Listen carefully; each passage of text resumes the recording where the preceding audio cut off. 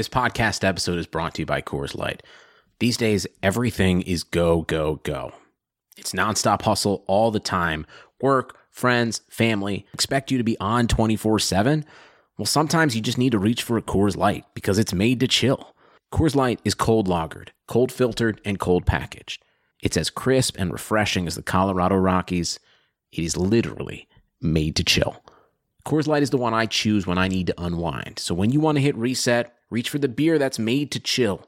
Get Coors Light in the new look delivered straight to your door with Drizzly or Instacart. Celebrate responsibly. Coors Brewing Company, Golden, Colorado. Hey, what's up, Miami Dolphins fans? This is Riley from Fin It to Win It. We're pumped to be able to share an exclusive trailer with you all after the show. From Blue Wire Studios comes Golden Goal, Stories of Soccer Legends. Narrated by fellow Blue Wire host Brandon Kelly, each Monday, 2 new episodes will take a look into some of soccer's biggest stars and the moments that define their careers. From Zlatan to Messi to Rapinoe and many more, episodes will focus on the historical plays and personalities that make the sport great. So, stay tuned after the episode and listen to Golden Goal, Stories of Soccer Legends, wherever you get your podcasts. It's important to establish that culture of winning, the importance of winning, and doing things the right way. So for us, it's just to keep building upon that. Throws to the end zone. It is caught for the Miami touchdown. It's Parker. All day long with Devontae Parker. Picked off. Going to the end zone is Eric Rowe for the touchdown. Play fake. Throws it. There he is. Wiggins. And it's a big man touchdown in Miami.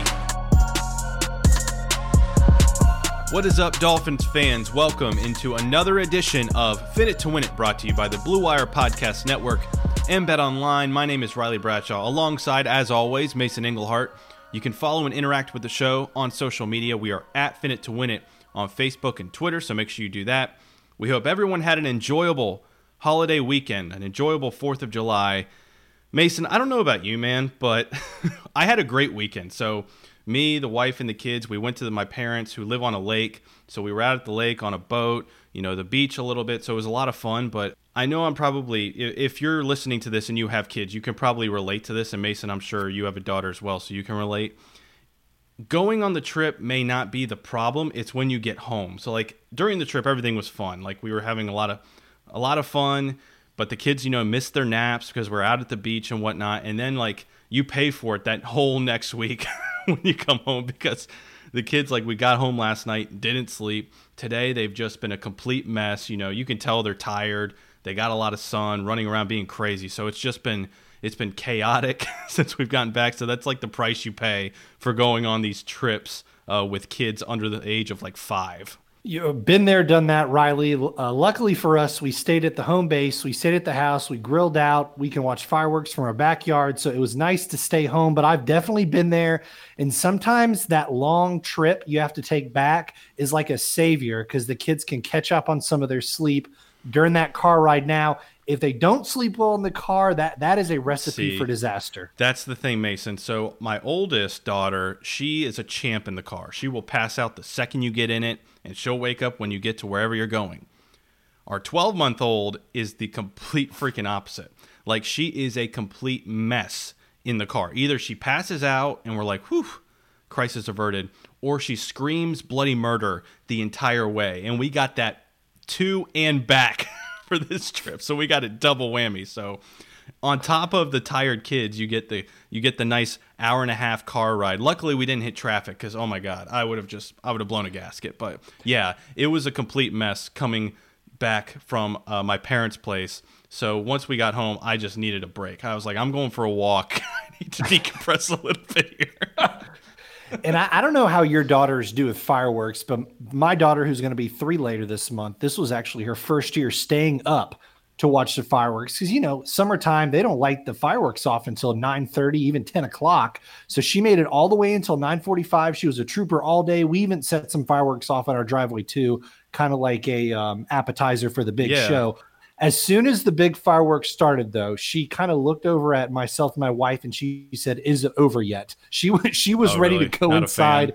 She was not a fan. She liked our fireworks show, but I think the big show that they did in our city just kind of a little too loud for her. Hopefully next year she can do it, but it was still a fun day. It was a great day.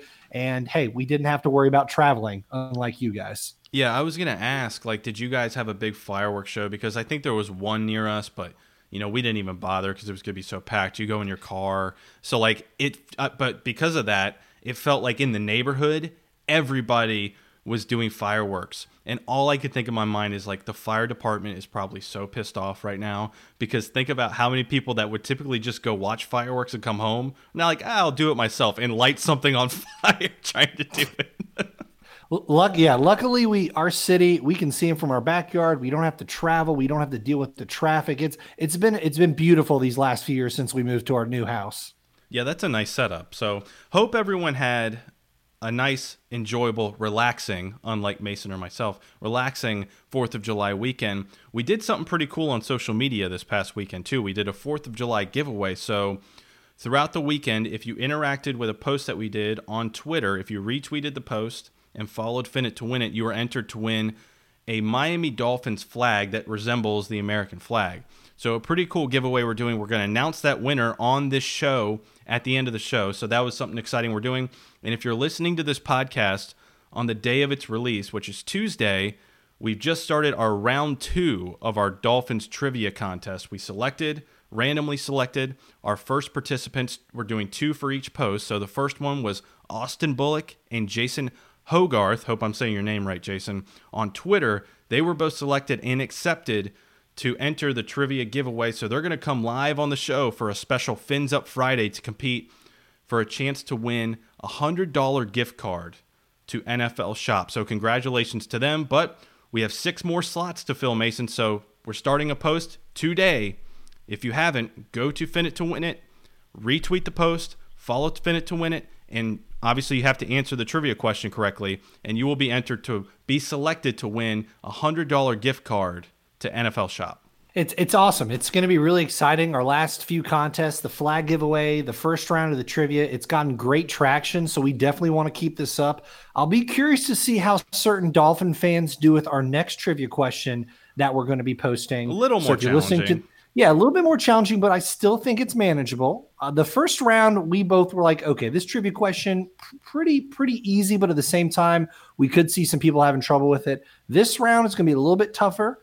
The third and the fourth round might even be harder. We'll see. So bring your A-game, Dolphin fans, when you're answering these trivia questions. And, of course, if you do get selected, be ready to rock and roll because there will be some different variety of questions that we give Austin and Jason as they go against each other for our first matchup. So hopefully they'll do well with it and everybody else. And like I said, it's awesome to see the great participation from the fans. All right, so enough of the housekeeping. Tonight, Mason, we're talking position groups. So over the last couple of months, we've broken down each position group individually in depth. So if you haven't listened to those, you can find them on our show's feed on any major podcast platform.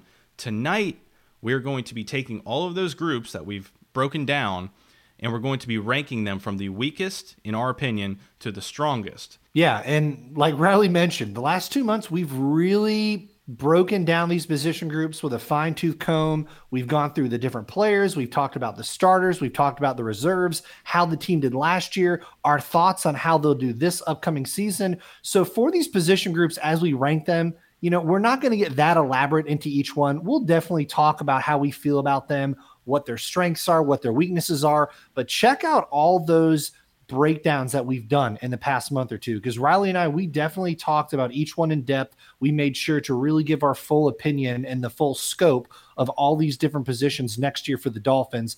It is nice, though, to kind of put it all together like a big puzzle. Where do we think the weakest is? Where do we think the strongest is? I will say the weakest one has a very strong contender who we both agree could be a breakout player of the year for the Dolphins, and he did finish the year strongly, Riley. So let's get it kicked off, Riley. What's coming in at our weakest position? All right, so at number 8, we went with tight ends, and kind of like Mason alluded to, you look at Mike Gesicki at the top of that list. Obviously, he's one of the breakout players from last season, especially if you look at the second half of the year.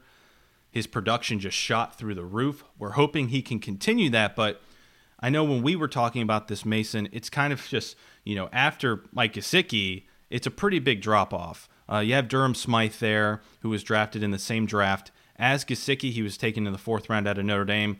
A serviceable blocking tight end, but he does not give you what Gesicki gives you on the football field in terms of the receiving threat. And then you have guys like Michael Roberts, Chris Myrick, and then we talked to Bryce Stirk, the undrafted rookie. But, he's converting from defensive end to tight end. So that's a project with him and, quite frankly, Chris Myrick. So you look at this group, if something happens to Gesicki, they're going to have to change the entire game plan because they don't have that guy that can fill in and at least provide the same style that Mike Gesicki brings from the tight end position. You're going to have to totally readjust what you do with your tight ends and make him more of a traditional type of tight end with Smythe or Michael Roberts, who they picked up from the Detroit Lions last season. So, yeah, I think just the overall, because of the lack of depth, is why they come in at number 8 for us. Yeah, Riley, from a depth perspective, this is easily the weakest position group we have. Besides Gesicki, like you mentioned, there's not a true pass-catching tight end on this roster who's going to help Miami. His health for this position is probably one of the top priorities on this Dolphins team, maybe besides quarterback and a few other spots, offensive line. Mike Gesicki is going to need to stay healthy on this field.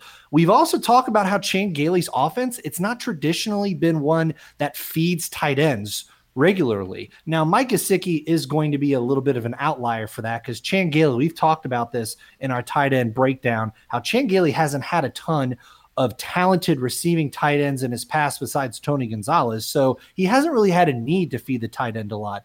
Now, the way Mike Gesicki finished the season last year and how his pace for his final 9 games was 741 yards, and that would have landed him like 7th among tight ends. He finished the year very strongly, finished the year with, I believe, 5 touchdown catches. So 5 in the last 6 weeks of the season. 5 in the last 6 weeks. And he didn't have a touchdown catch in his first year and a half as being a Dolphin. So the way he ended the season is very positive. It's going to give us hope next year. But the fact that there is very little depth on this lineup, the fact that once you lose Mike Gesicki, if something happens, God forbid, it is going to be really tough for the Dolphins to continually have a tight end out there who's going to be catching the ball. They may even have to go out and sign somebody who can fill that void. So because of that, that is the biggest reason why I think Riley and I agreed that the tight ends groups is going to come at number 8 on this list. I could see, though, how fans can say, well, wait a minute. Mike Gesicki's talented. Mike Gesicki's going to have a breakout year, but once again, it goes back to the depth. It goes back to the fact that even though Mike Gesicki had a solid end to the year last year, before that, he really didn't show a ton of consistency. So it's going to be a huge year for him in year 3 for the former second-round pick for the Dolphins. But number 8, I feel like, is the right spot for the tight ends in this group. And, of course, if Mike Gesicki continues to play the way his year ended last year, he could easily make it a stronger group. Yeah, and you mentioned this. If something happens to Gesicki, I mean, Gesicki is not like, in terms of his makeup, like any of the other tight ends on the roster. He took 461 snaps last year in the slot. That's 3rd most among tight ends. You go to the second tight end, Durham Smythe, completely different scenario. Out of his 484 total offensive snaps, he took 375 of those from the line of scrimmage. So completely different makeups in terms of players. So the lack of depth is why the tight ends come in at number 8. Let's go ahead and move to number 7. And we're going to go with offensive line here. I know the team addressed this position group in a major way through the draft and free agency. But to me, Mason, there's still a lot of question marks. They're bringing in a lot of guys that we're high on, but we still don't know definitively until we see them actually on the field and how they perform together as a group. I think there's just too many question marks to really put them much higher than this. And I think it really kind of all starts with their first-round pick in Austin Jackson out of USC. I know that Dolphins fans, you have some Dolphins fans that are very high on Austin Jackson, and there's some that are a little more hesitant. I think for me personally, I'm a little more on the hesitant side.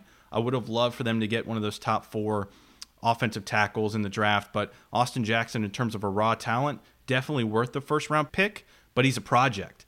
I'm not sure he's ready to be thrown in there week 1 at left tackle and protect Ryan Fitzpatrick or Tua, whoever's back there under center for the Dolphins. And that's kind of what worries me is is Austin Jackson ready for the big time at left tackle to be going up against NFL caliber defensive linemen and defensive ends week in and week out? I'm not sure he's ready. So I think the whole conversation starts with Austin Jackson. And unlike Riley, unlike the tight ends, this group does have some depth. It does have the rookies, like you mentioned, Solomon Kinley, Robert Hunt, Austin Jackson. It has some guys sprinkled in who played last year for the Dolphins. And then it also has 2 free agent pickups in Flowers and Karras that the Dolphins added in potential starters. It has the depth. But as you alluded to, it has a ton of question marks because of all the question marks, because of the fact that there's so many guys on this roster who've not played together. Besides Davenport and Davis, and maybe Dieter, there probably won't be another starter opening day that was here last year for this team. And we mentioned this on our offensive line breakdown, but out of 171 NFL offensive linemen, all of Miami's offensive linemen finished 146 or worse in the pass block win rate. And that pass block win rate, it tells us the rate at which linemen can sustain their blocks for 2.5 seconds or longer. So the Dolphins really struggled last year on the offensive line department. I like how they brought in some solid guys in Karras. Karras filled in for the Patriots last year with an injury to another lineman. And then you have Flowers, who kind of had, even though he's not a veteran really, he's only been in the league a few years, but he had an early career resurrection when he was moved to guard last year for the Redskins. Tackle didn't really work for him. Had a great year for Washington. We're really hoping that can transition to another season with the Dolphins. He'll probably be at the left guard spot. But there is a lot of hope in this position. There's a lot of hope for a lot of Dolphins positions. There's really not a position you look at and you say, wow, there's no future in this position. That's a great thing about this young team. And when you look at the offensive line, there's a ton of hope. I mean, we've talked about it a lot on this show when we've broken down the draft recap. I love Robert Hunt. You like Robert Hunt a lot. Yep. I mean, you may not be super high on Austin Jackson right now, but the more and more I read, the more and more I watch, I see what the Dolphins are seeing with that. And then Solomon Kinley is a guy, he could be a dark horse in someone who could possibly make his way to the starting lineup because they have so many guys who can be moved around to different spots. You know, Michael Dieter is a guy who can play different spots. You know, Robert Hunt, even though he's primarily been a right guard, the Dolphins drafted him so high because they probably want to eventually move him to right tackle. Will he be an opening day starter for right tackle? That remains to be seen. We'll have to see how the offseason goes and what the training camp situation looks like. But there's a ton of hope for this positional group, Riley. But like you mentioned, there's a ton of question marks that come along with it.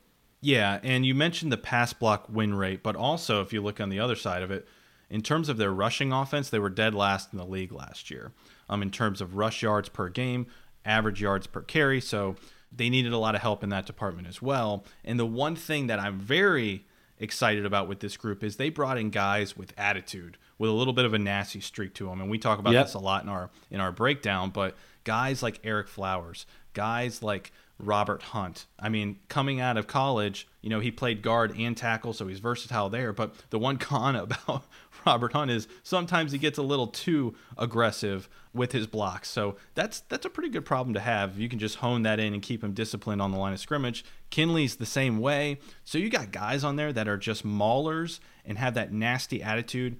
The years of pushing around the Miami Dolphins offensive line are over. Now, how long it takes for this team to become, you know, a cohesive unit and develop some chemistry, because out of any group on the football field, the offensive line is the group that needs to communicate and be on the same page the most.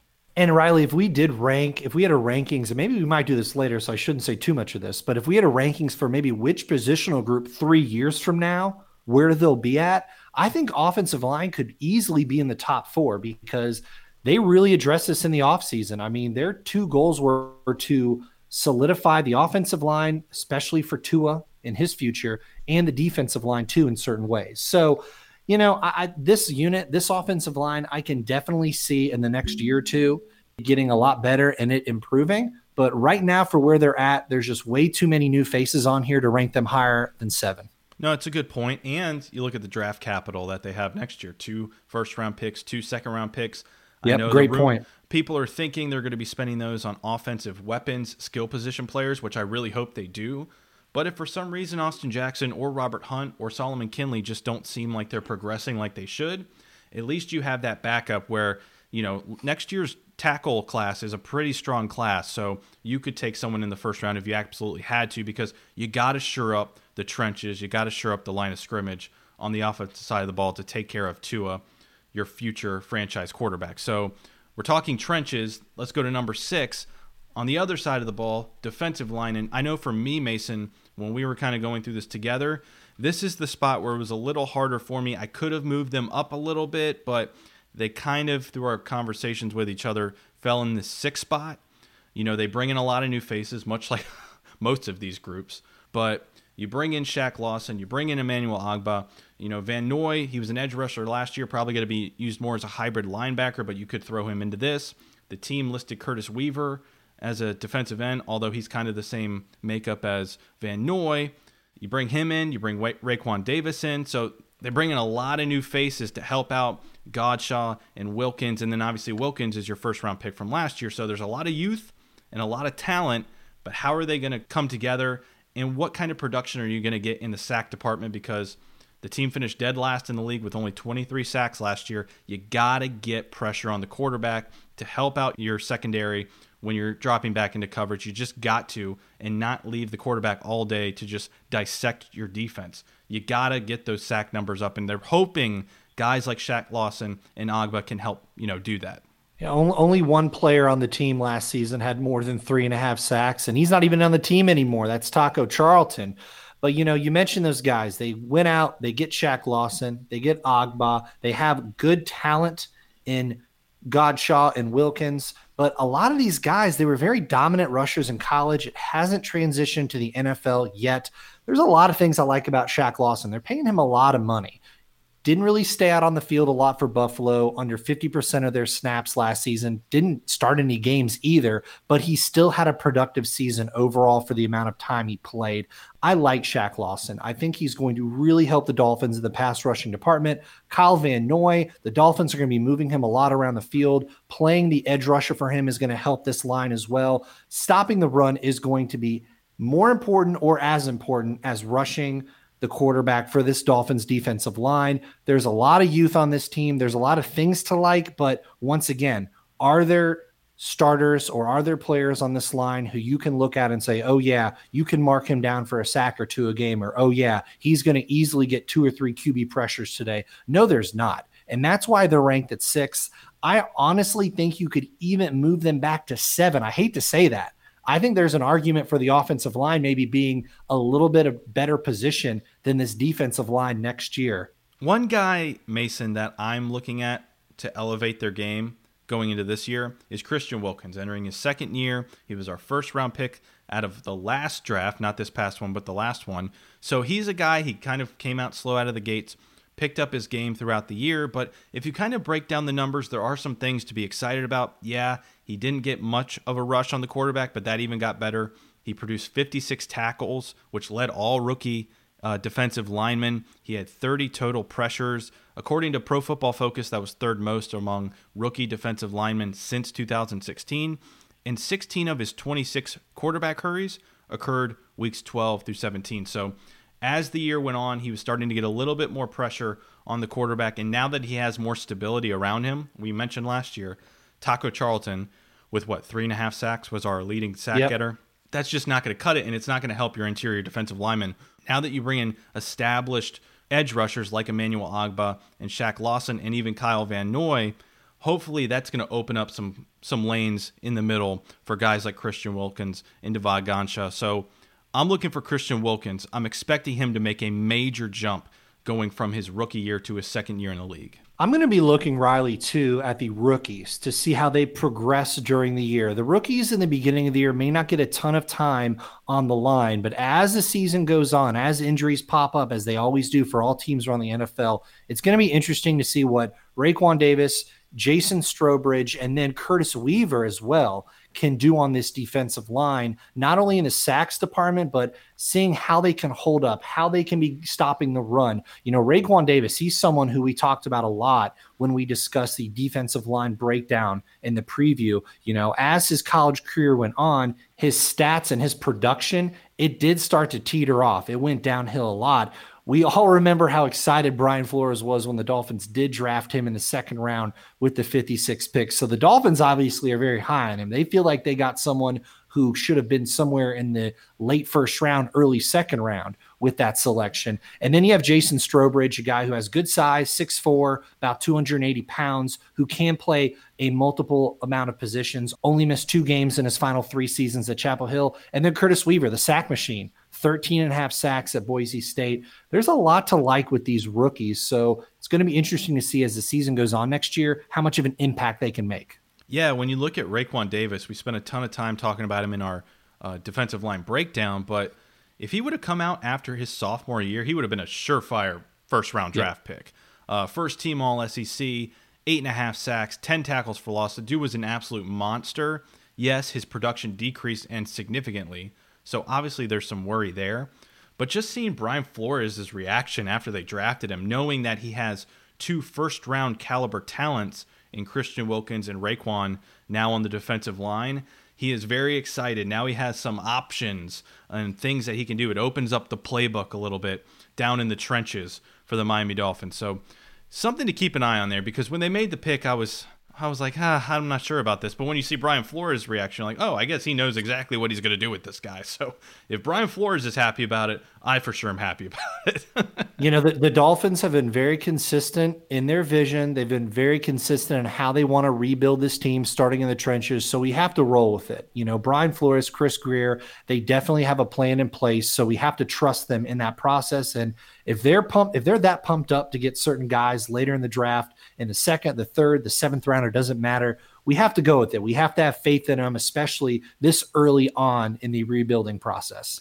All right, so we're going to move on to our number 5 position group. But first, a real quick read from today's sponsor of the show, Bet Online. Look, everyone, there is no shortage of action going on right now at our exclusive partners, betonline.ag. Mason, why don't you tell the people more? Sports Riley, they are slowly making their way back, and BetOnline is leading the way with the best odds and lines for all the UFC, NASCAR, boxing, and soccer matches, and all the other sports coming back as well. And if you need even more, they still have the simulated NFL, NBA, and UFC simulations all day, every day live on their website. If you're looking for something else other than sports, BetOnline has you covered with hundreds of casino games, poker tournaments, and prop bets to check out. So what are you guys waiting for? Visit betonline.ag. Use the promo code BLUEWIRE for a free welcome bonus. That's one word, BLUEWIRE. BetOnline, your online wagering experts. All right, so our number 5 group, you could argue, is the most improved position group in the Miami Dolphins organization this year. And it's kind of a shocking way that they went about it, because the Miami Dolphins did not address the running back position in the draft like most people thought they would. I was on that. If you listen to this show, you know Mason desperately wanted them to take a running back early in this past draft. They didn't do that, but they still addressed the position in different ways. They bring in Jordan Howard through free agency. They trade for Matt Breida actually during the draft. So they bring in 2 guys, both bring different skill sets, but both bring production in this league. So you got to be excited about where the running back position is heading for the Miami Dolphins, considering last year they were the worst running team in the entire football league. Yep, and obviously that really translates to how is the offensive line, durability and offensive line. They're going to be those determining factors on if this rushing game can rebound. But the Dolphins, they obviously made 2 big pickups this offseason. They signed Jordan Howard to a very friendly contract, which is one of the there's a lot of things I like about Jordan Howard, but the fact the Dolphins got him for so cheap is very, very nice. And then in the draft, Riley said it, I was not a huge fan of the Dolphins passing on a lot of those talented running backs early on. But hey, like I said, Flores and company, they have a plan. We got to trust it. And surprisingly, maybe not surprisingly, I figured they would do something. But they make the trade. They get Matt Breida. That's a nice 1-2 punch the Dolphins can have. With Jordan Howard, you're going to get a back who loves contact. In the last 3 years, he has a very solid percentage of passing targets. His average per reception is 7.8 yards. So he's not only a bruiser, he's someone who can catch the ball in the backfield. And Matt Breida, when he can get in space, he can really be electric. So hopefully the Dolphins, these 2 guys can make an impact. They do have a little bit of depth too, Riley. Patrick Laird, Kalen Ballage, They did have disappointing seasons in different ways, but the fact that they're going to be there is important because durability, like I mentioned, Riley, Matt Breida and Jordan Howard, they're guys who have had some injury issues in their careers. So Laird and Ballage, they're going to play big parts on this team. Yeah, they're going to need Ballage to really step up during training camp. One, if he wants to make the team, and two, if something happens to particularly Jordan Howard. Now, I love the Jordan Howard move because all this guy has done since coming into the NFL is produce. 2 out of his first 4 seasons, 1,000 yards. But we talked about this. The durability is a question. He missed almost half the season last year. He missed some games the year before that. So he's been banged up because mainly of his running style. I mean, this guy is that between the tackles thumper, physical runner that you really love to have on your football team, but that comes at a cost to miss some games because you're going to get nicked up here and there. And then Matt Breida, you bring him in, he's that lightning. I mean, clocked last year at over 22 miles per hour in that touchdown run versus the Browns. Fastest run in the entire NFL last season. He averages over 5 yards per carry for his entire career. So you're getting 2 versatile and effective, productive running backs. And what makes me really excited, Mason, yeah, we talked about Chan Gailey struggling to involve his tight ends in the passing game, but Chan Gailey with running backs is a great combination. If you look at his history, just going back to the Jets and the Bills, his running backs produced. Guys like Chris Ivory, guys like CJ Spiller, guys that didn't have, the greatest of careers, but when Chan Gailey got a hold of them, turned them into Pro Bowlers, and in CJ Spiller's case, made him one of the best running backs in the league for that one season. His career year was with Chan Gailey. So you got to be really excited about matching Chan Gailey in this offensive scheme to the skill sets of Matt Breida and Jordan Howard. And if these rookies on the offensive line, if they can get a nice start to their NFL careers, it's obviously going to help the run game a lot more for Miami. The health of the receivers, the health of Mike Gesicki and the tight ends as well. All these things are going to combine to help the running styles of Jordan Howard and Matt Breida. And another thing is this, durability, obviously I mentioned it. Riley, you mentioned it too. I don't think Jordan Howard's going to be getting 25 carries a game, or he shouldn't be at least in this system. 15 touches a game, something around there, maybe 20 a few games during the season. But him and Matt Breida, they're going to be in on different packages, running the ball, catching the ball in the backfield. So I'm really interested to see how they utilize both of these guys' strengths next year. All right, let's move on to number 4. If you're talking about this last year, we may have said the wide receivers were our number 1 group, at least top 2 or 3 going into the season. Now they're at number 4, Mason, and I don't even know about that.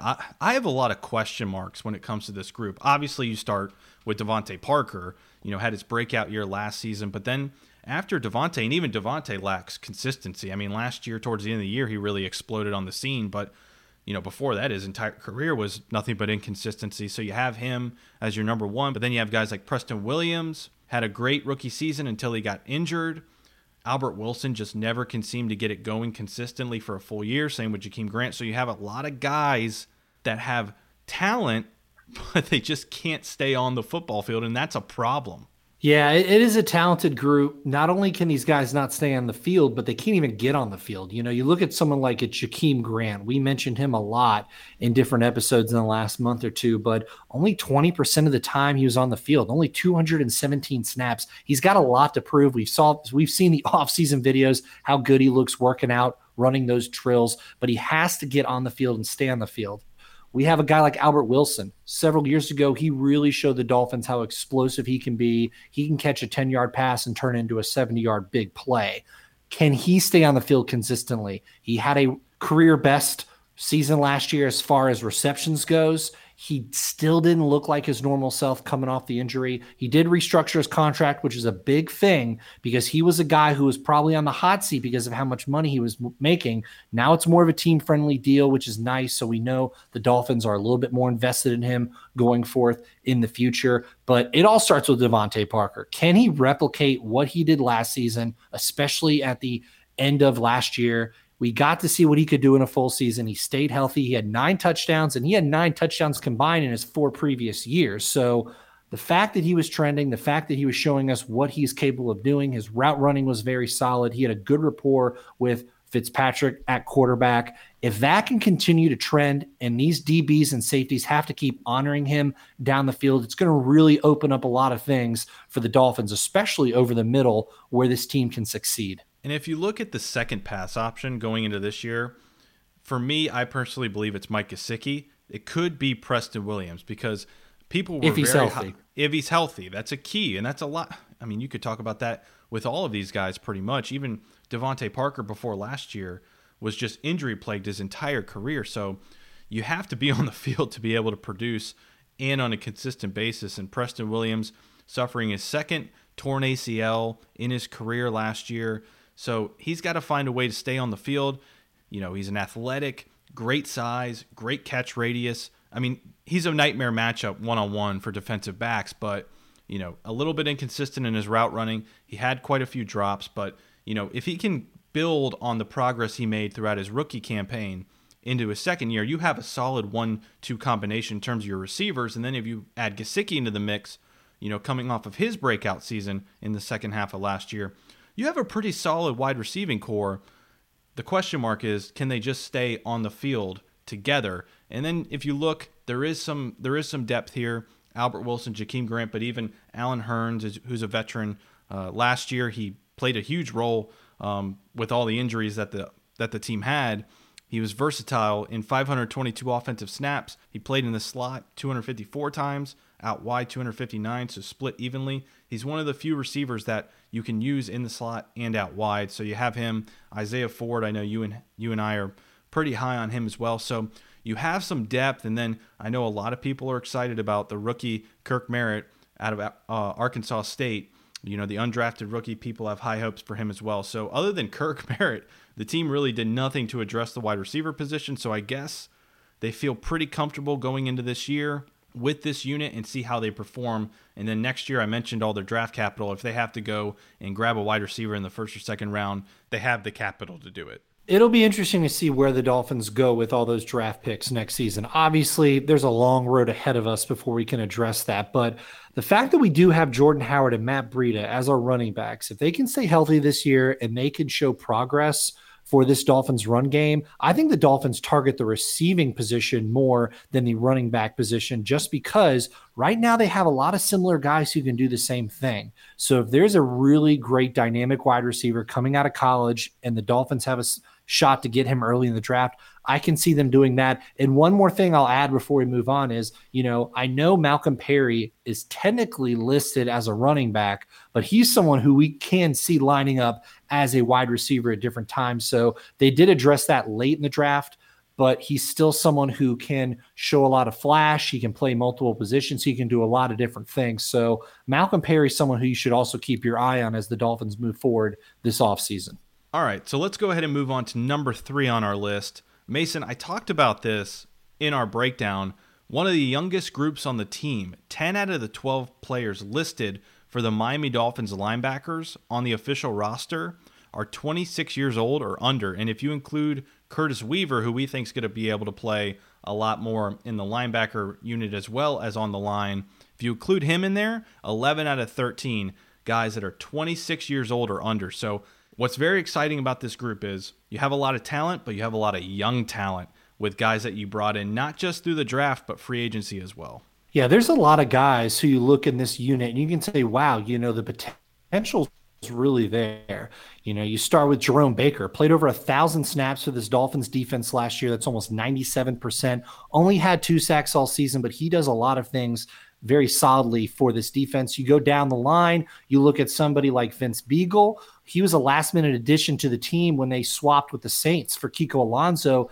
Didn't really know what he would do for this team, but he became a really scrappy guy in the run game. He earned himself a second season in South Florida. And then, to me, though, it all starts with a $51 million man in Kyle Van Noy. You mentioned how young this linebacking group is.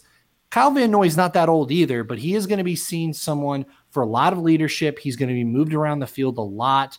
I'm really excited to see how Brian Flores is going to use them because he coached Kyle Van Noy in 2018. They used him a lot in the box as a defender and in the edge as a defender as well. Yeah, and that's why we had him as our number one free agent move for the Miami Dolphins in terms of their importance to the team. You mentioned it. He worked with Brian Flores during his New England Patriot days. He brings that winning culture, that winning mentality, and obviously the experience of playing in a system that he was very successful in with Brian Flores. And he's so versatile. And that's what Brian Flores, quite frankly, was lacking in his defense last year from the linebacker position. I mean, we love Jerome Baker and what he brings, but he struggled versus the run, doesn't get pressure on the quarterback like you would hope he would. Hopefully we see that progress this year. But then you look at Raekwon McMillan, run-stopping, physical, in-the-box type of linebacker. I love, personally, the style that he brings, but he's, quite frankly, a liability in pass coverage. So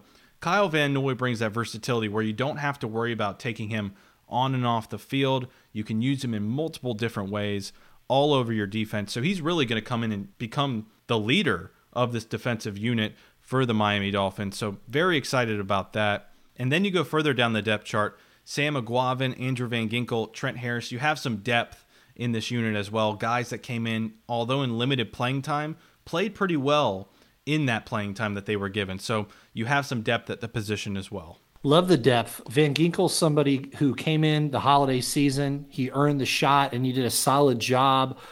He has the opportunity to be Miami's most valuable passing down linebacker in the future. So he also brings some talent as an edge rusher as well. And then someone that we've mentioned in several episodes is Landon Robert.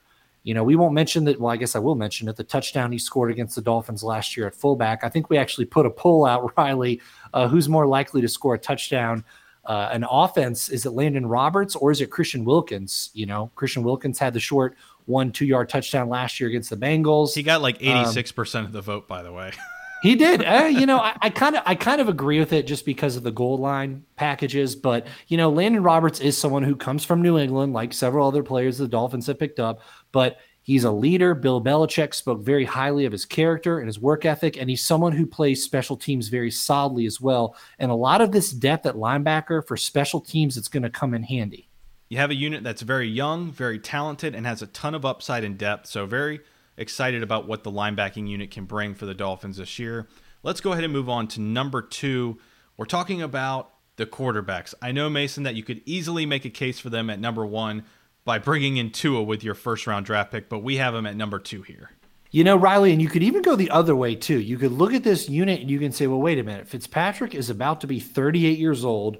You have a rookie quarterback in Tua who has a medical history, and we're not sure how healthy he's going to be as the season starts. And then you have Josh Rosen, someone who's really struggled in the past as well. Could this unit slide down our rankings at like 3, 4, or even beyond that? But I could see it going both ways. But we felt like number 2 was the best spot for this unit because of what it can bring in an exciting rookie like Tua and his caliber. And let's be honest, the way Ryan Fitzpatrick ended the year last season, the rapport he has in the locker room with his teammates, and how he's developed a chemistry with guys like Mike Gesicki and Devontae Parker, maybe 2 is the right spot for this unit.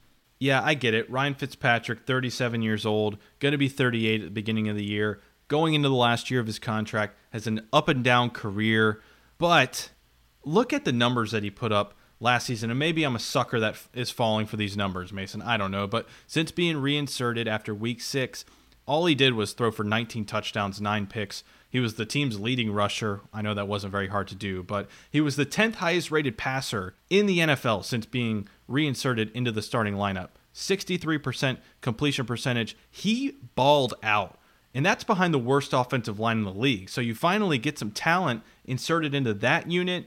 You bring in some running backs that are going to help out the running game.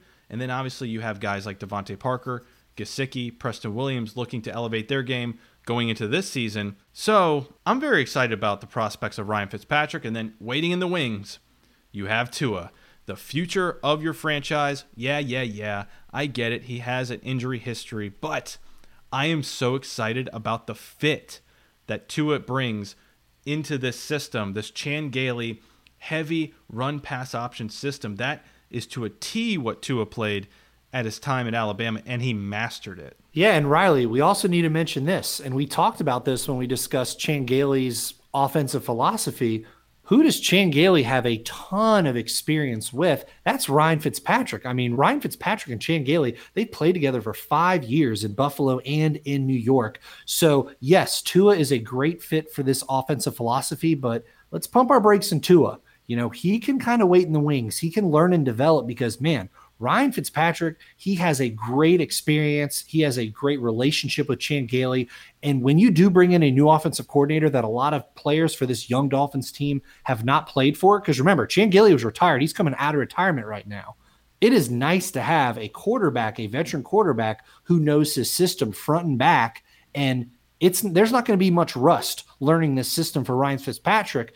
And with everything going on with the COVID situation, the fact that the teammates cannot be close together, they cannot practice together as they could previous years, that is a huge step up for Ryan Fitzpatrick if he's going to be the week 1 starter. Yeah, I just think it's a great situation overall. You have a veteran quarterback that is accepting and knows his role on this football team. He knows he's not the future. Yes, he wants to start, but he even said it in an interview a month or so ago that no one's more excited that the team drafted Tua than he is. He's excited to bring Tua in under his wing, help him develop and get him ready to become the future of this franchise. And then I'm not going to hold it on Tua, man. I am pumped about Tua.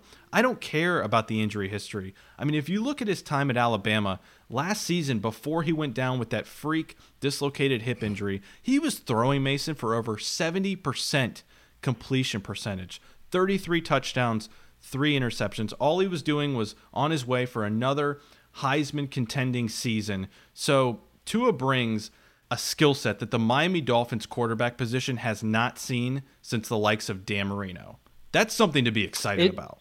It's very exciting. The prospect of Tua, the fact that Fitzpatrick ended the year on such a high note, there's a lot to really be looking forward to with this unit. And that's why they come in at number 2, Riley. Now, no surprise, though, what comes in at number 1, that's going to be the secondary. Miami Dolphins, they went out, they paid Byron Jones some money, but it was well worth it for what he's going to do for the secondary. And then if you look around, there's a lot of talent here, Riley, that you have to love next season for the Dolphins. Yeah, I think if you broke this down a little bit more into cornerback safety, I don't think the safety position would be at number 1, but the cornerback position is just so good. With 2 of the top 10 cornerbacks in the entire league, you have to elevate this group to number 1. And quite frankly, you alluded to it, you're putting so much money into this position, they damn well better be your number 1 position. I mean, they're investing a ton of money into this group, and Byron Jones, Xavier Howard, even the contract extensions that they gave Bobby McCain and Eric Rowe. So you're hoping that those guys can elevate their game. I know that we've talked a lot about Bobby McCain at the free safety position, but at least he's versatile. He can play the nickel, the slot cornerback position, but you also bring in Noah Igbinoghene, who I am very excited about. The more tape I watch on this guy, it is clear. A lot of people, a lot of draft experts had him as a later round pick, late second maybe round pick, but I see why the Dolphins went up and got him in the first round because he fits the mold of what Brian Flores looks for in a cornerback, and you see that in Xavier Howard, you see it in Byron Jones, and you see it in Igbinoghene. Physical, one-on-one cornerbacks, athletic freaks that are going to get up in your face, press coverage, and they're going to make you beat them one-on-one, and most of the times, you're going to lose. Yeah, winning the line of scrimmage is a big deal for these defensive backs, for the Dolphins, for these cornerbacks. And Noah Igbinoghene, that's one of the things I think he does need to get a little bit better on, winning the line of scrimmage. But you mentioned it. I mean, freak athlete, 4.4 40-yard dash, 40.5-inch vertical, and 127-inch broad jump. You watch more and more tape on him, you see that anytime he ever got beat, that speed he has can catch up to those receivers. Now, of course, you're dealing with a different speed in the NFL, so that is something he's going to have to work on. He is going to be a little bit of a project, but guess what? When you have Xavier Howard, when you have Byron Jones as your number 1 and your number 2 defensive backs, that's really going to give him less pressure in his first year in the NFL. And then you look at Brandon Jones, somebody who they got with a 70th pick in the NFL draft, 3-year starter at Texas. He's got a lot of good things to like as well. He could be inserted in the lineup sometime during the season too. Bobby McCain is somebody who we both agree is more suited for that nickel position than the free safety position, but he is someone who is talented. He's scrappy. I like what he can do for the Dolphins. And then, of course, Eric Rowe, someone who we both agree that could have a breakout season this year. In his new role, when he switched from DB to safety, he only allowed 24 receptions on 45 targets without any scores. His 4 games as corner, Riley, he allowed 14 receptions for 193 yards and 2 touchdowns. So his ability to cover tight ends, that switch really helped him out. I think he's going to continue that next season. I want to go back to Igbinoghene for just a second because you talked about the athletic traits that he brings to the table. Yes, and that's why I'm so excited about him because 1, he hasn't played football all that long. 2, when he did play football, he came in as a wide receiver to Auburn. So 3, he has only played the cornerback position for 2 seasons at the SEC level, and he was ascending to one of the top cornerbacks in the entire SEC. Yes, he only had 1 pick his entire career at Auburn, but like you said, the skill set, he is a raw talent. Brian Flores can get his hands on him. When you're around other cornerbacks like Xavier Howard and Byron Jones, you're bringing Igbinoghene into a situation where he can not have the pressure, like you said. He can learn under these guys. He can learn under a veteran head coach at the defensive back position in Brian Flores and really catch up and accelerate his progression quickly to the NFL level. The guy's traits that he brings athletically are off the charts. That's why I'm so excited, and that's probably why he wasn't graded as a first-round player, even though he's a first-round talent. There's a difference between that. Polished player that's ready and then talent. He is for sure a first-round talent. No, I agree with that. And that's why I mentioned it's going to be a little bit of a project just to see what he can do in the offseason leading up to the season and in the preseason. But a lot of less pressure on him when you have Xavier Howard and Byron Jones on both sides of the field. And if Xavier Howard and Byron Jones both stay healthy, one of the funner things next season is going to be is to see who gets picked on more out of those two. We've mentioned a lot how Byron Jones only had 53 targets all season. That's around only like 3 a game. So it is going to be really interesting to see what quarterbacks do when Xavier Howard and Byron Jones are both out on that field. And that is one of the main reasons why this group is number 1. When you have 2 of the top 10 cornerbacks in the league on your roster, when they are both healthy, and we need to knock on wood and cross our fingers because we know what Xavier Howard's past is like, but new year, new slate, hopefully the injuries can be in his past.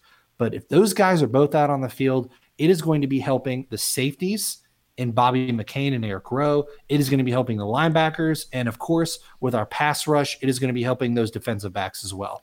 Yeah, and you mentioned Howard's injury history, and it's one to be concerned about, and I think that's why you've seen a lot of these moves that the team made. You finally have some depth at this position. We mentioned Bobby McCain probably going to be your starting free safety, but has experience in the nickel.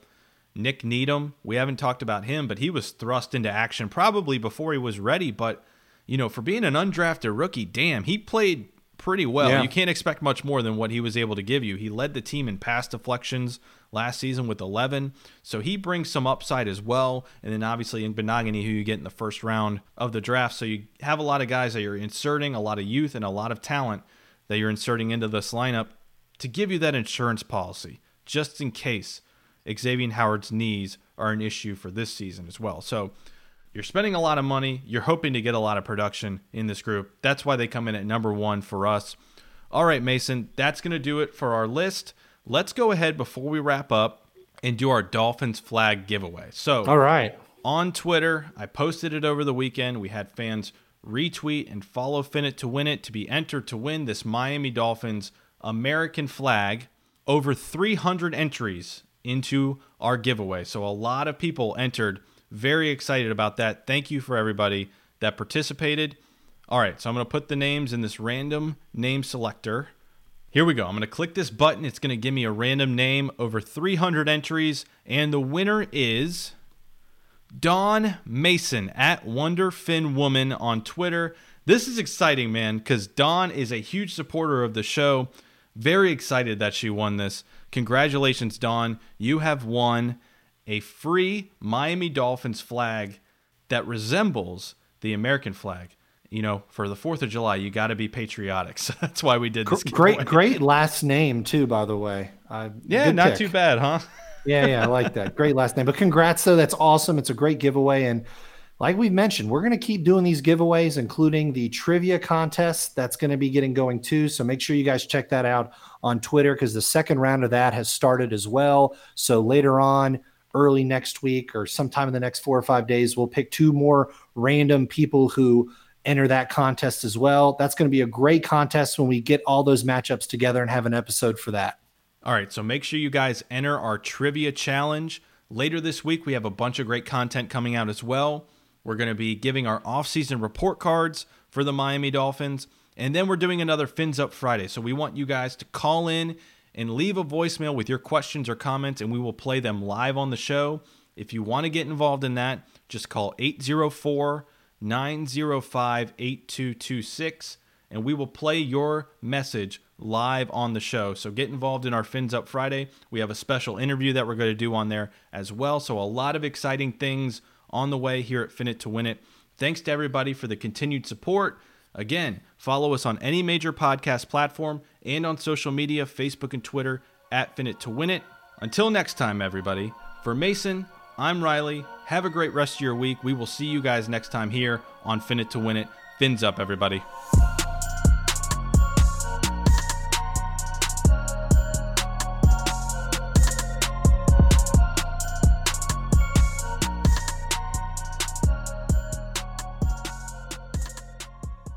This is Brandon Kelly, the host of Blue Wire's new podcast, Golden Goal. Messi takes everybody on. Messi has got it! From Lionel Messi to Marta to Pele, our show takes a deep dive into soccer superstars. 2-0 and is.